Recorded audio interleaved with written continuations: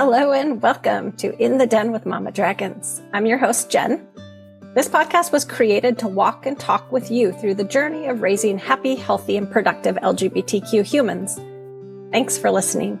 We're glad you're here. For many parents, learning they have an LGBTQ child also means they have a whole new vocabulary to learn. So we're here to give you an introduction to potential new vocabulary, a few words at a time.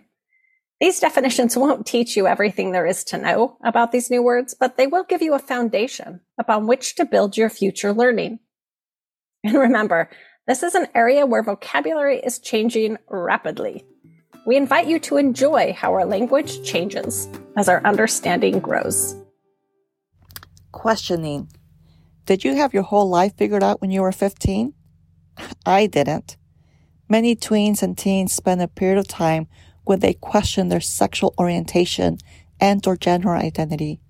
Back in the dark ages, the 1970s, when I was a teen, that questioning was usually done in silence, and young people's access to resources and information about sexual orientations other than straight and gender identities other than cis were very limited. Fortunately, that is not the world we live in now. Our kids have better access to information and often feel safer talking to their parents about their questions. We can honor and maintain that safety by reacting lovingly and calmly. It is appropriate for a parent to ask their kid what sources of information they are relying on and to help them find other sources of information. We can help our kids meet other LGBT youth, young adults, and adults face-to-face to supplement the information they have probably already found online.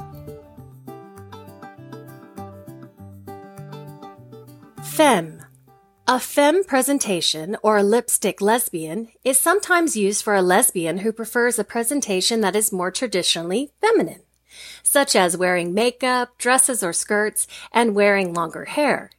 Femme is another term commonly used to describe lesbians who present as feminine in appearance and or behavior. These terms are contrast to butch or chapstick lesbians, lesbians who prefer a more stereotypically masculine appearance. Femme can also be used among gay men to describe men who trend toward the feminine in dress and mannerisms. Butch. Butch is generally understood to mean a lesbian woman who has a masculine appearance or behavior. It can be used as an adjective or a noun. The term butch tends to denote a degree of masculinity displayed by a female individual beyond what would be considered typical of a tomboy.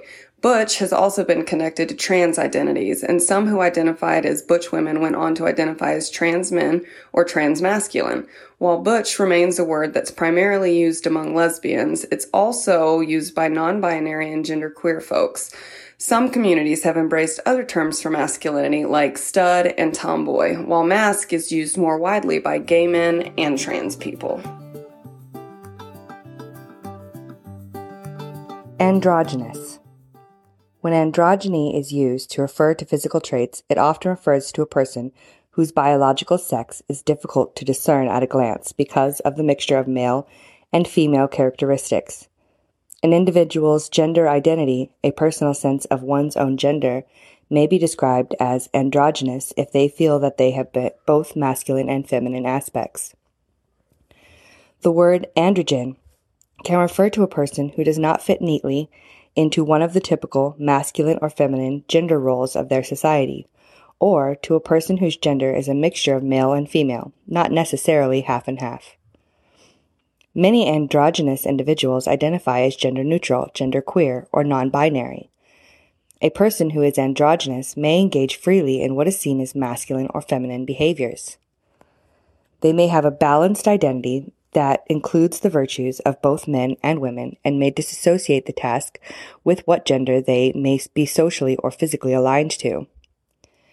People who identify as androgynous typically disregard which traits are culturally constricted specifically for males and females in a society and rather focus on what behavior is most effective within the situational circumstance. Some non-Western cultures recognize additional androgynous gender identities called third genders.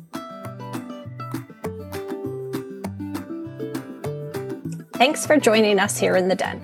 If you enjoyed this episode, please tell your friends and take a minute to leave a positive rating or review wherever you listen. Good reviews make us more visible and help us reach more folks who could benefit from listening. And if you'd like to help Mama Dragons in our mission to support, educate, and empower the parents of LGBTQ children, please donate at mamadragons.org or click the donate link in the show notes. For more information on Mama Dragons and the podcast, you can follow us on Instagram or Facebook or visit our website at mamadragons.org.